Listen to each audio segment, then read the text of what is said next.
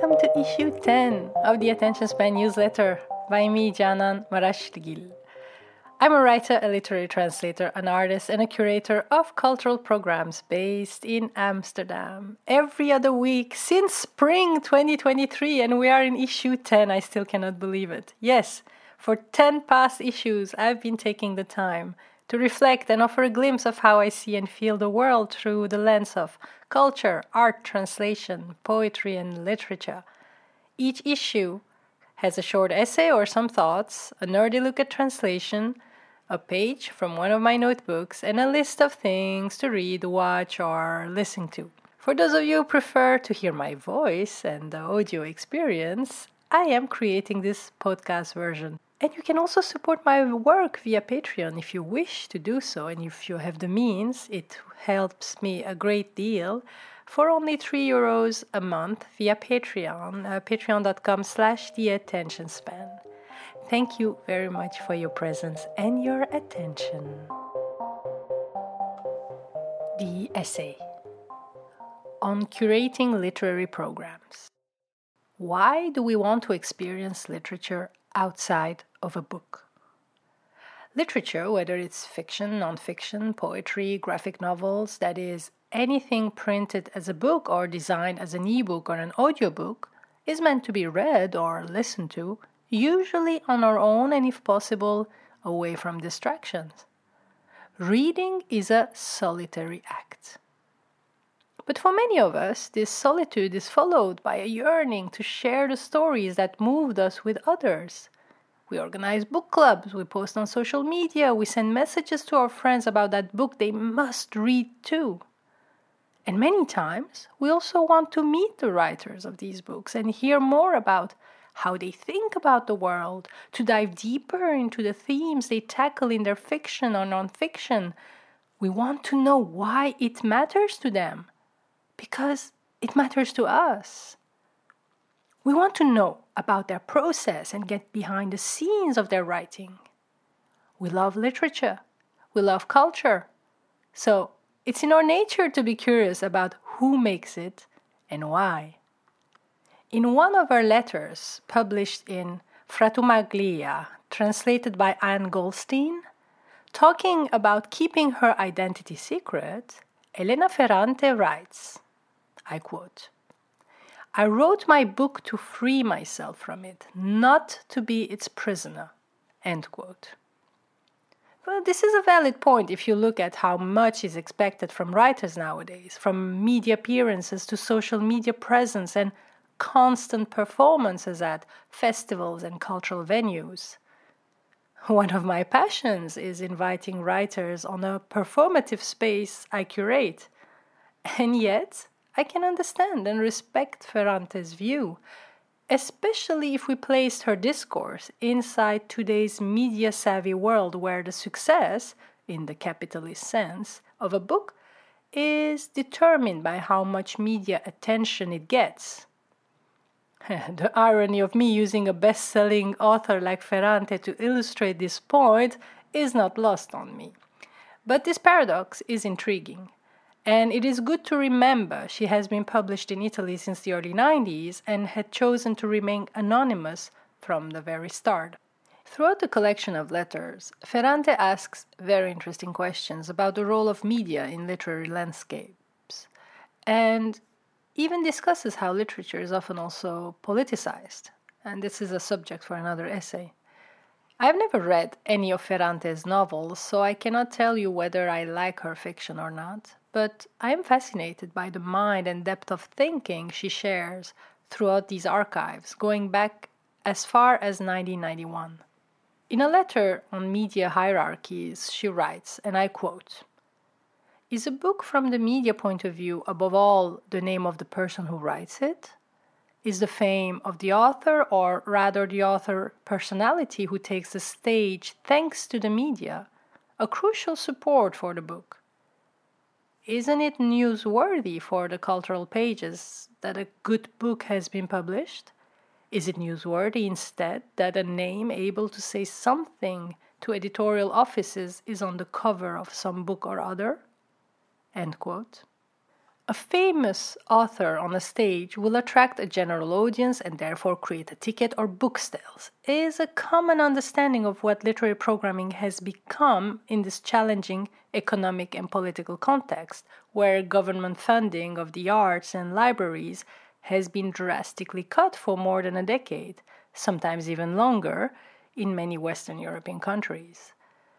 This has had damaging effect on everyone involved in literature and culture. And where funding exists, people who have started working in these industries because they have an artistic vision have been often pushed to turn into entrepreneurs. It is no longer about the collective experience, but about how many tickets we can sell. And we fall into the trap of believing that readers only want what the media dictates they should like. In another interview, Ferrante writes, and I quote, "I come out into the open every time I publish something, even just the answers in this interview of yours. It seems to me sufficient. Otherwise, I don't know what there is to discover. Words that become public belong to everyone. That one attributes them to this person or that is their fate. On the other hand, doesn't someone who reads one of my books make space in his own vocabulary for my words? Doesn't he appropriate them? If necessary, doesn't he reuse them? Books belong to those who have written them only when their cycle is complete and no one reads them anymore." End quote. And this is the part that interests me as a curator of literary programs, the essence of why I think the collective experience of literature matters. Before being a curator, I'm a reader. I interpret works of literature inside a socio-economic, cultural, and political context where I access them, in the moment I engage with them.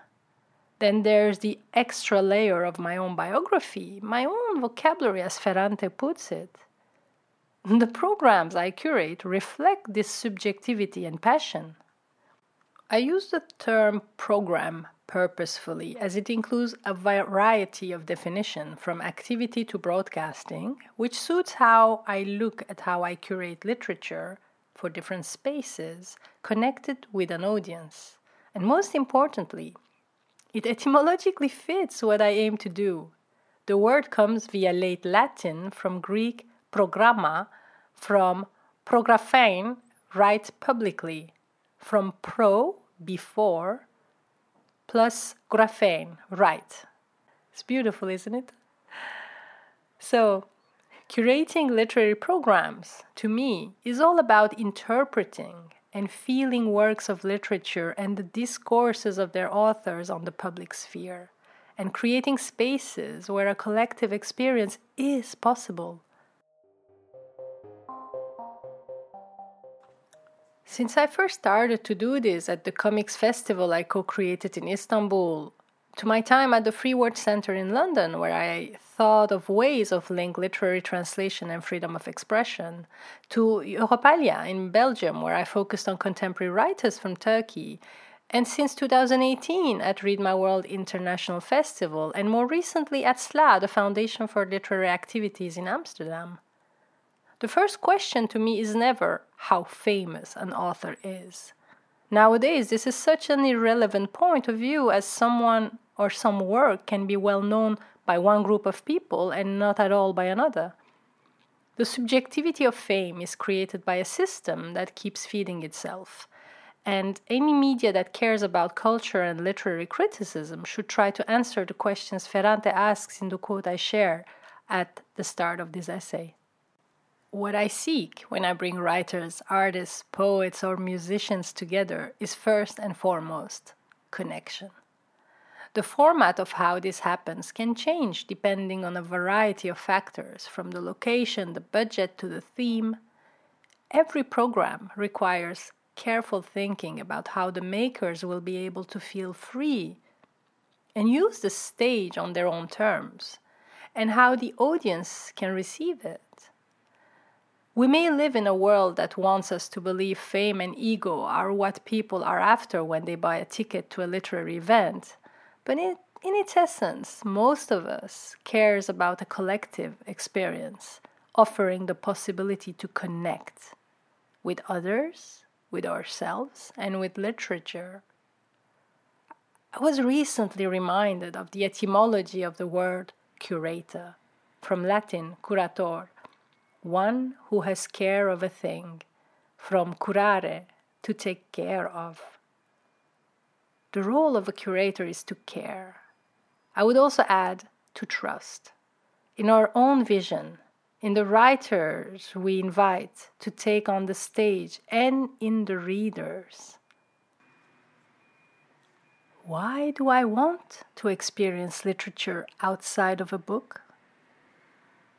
I want a connection built on trust, curiosity, and care, which will guide us towards a collective experience worthy of the literature we read in our solitude. All the citations in this essay are from Elena Ferrante's book Frantumaglia, A Writer's Journey, translated by Anne Goldstein, published in 2016 by Europa Editions, and I would link to it in the show notes. On translation. Yes, welcome back inside my translator's brain. This issue I am sharing one line from a poem by Karin Karakashli. Yes, again, Karin, and together with a literal translation with some notes. The line is, Yaren olursun şehirli gecelerde. So, you will be your own wound on night filled with cities. Okay, it's very literal.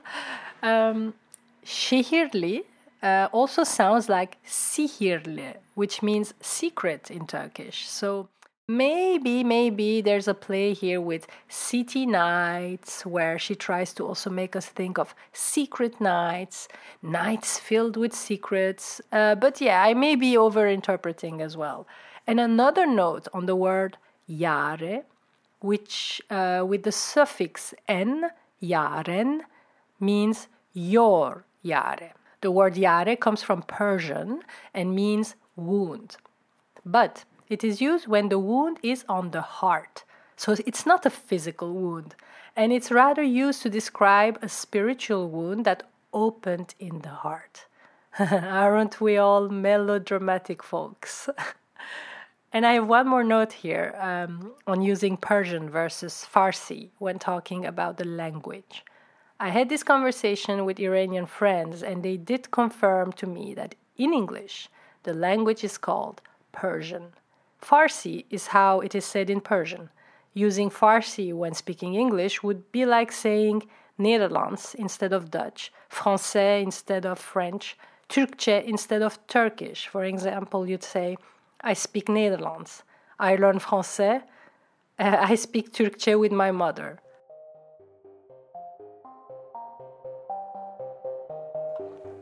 Now, listening, watching, reading.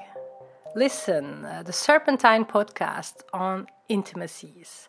It considers many forms, ideas, and understandings of intimacy. Host Gayleen Gould gathers perspectives from artists, designers, writers, thinkers, and others on how we can rekindle trust and open ourselves up to new possibilities for connection. And I was particularly touched by a reminder in the first episode of the etymology of the word curate, which in its essence means to care, as I have mentioned already in my essay earlier. I will, of course, link to it in the show notes. Something to read? Culture Strike, Art and Museums in an Age of Protest by Laura Rajkovic.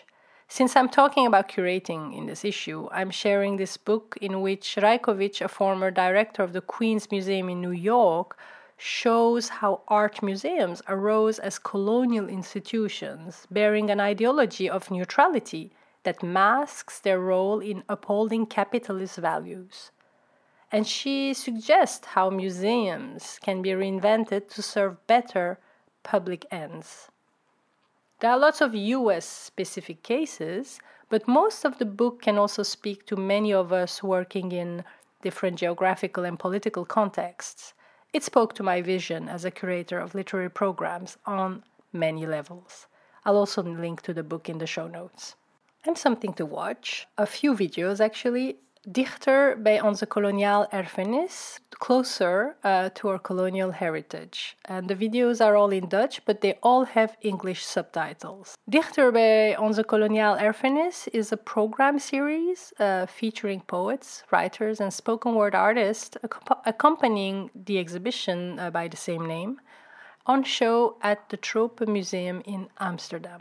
They offer powerful and poignant reflections on colonial heritage and how colonialism affects our bodies, hearts, minds, relationships, life, and work, how this heritage belongs to all of us.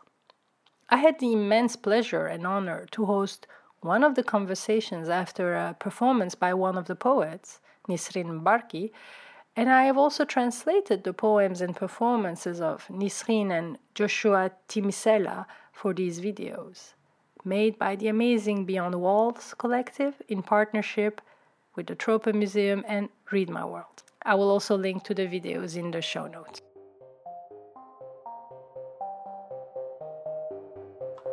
Last but not least, a page from one of my notebooks. This one is called A Definition of Translation, Imperfect Symmetry from 2019. It's an open spread in a sketchbook notebook with yellow pages, lined yellow pages. And what I did, I have just collaged black stripes of paper. On the left side, it's horizontal.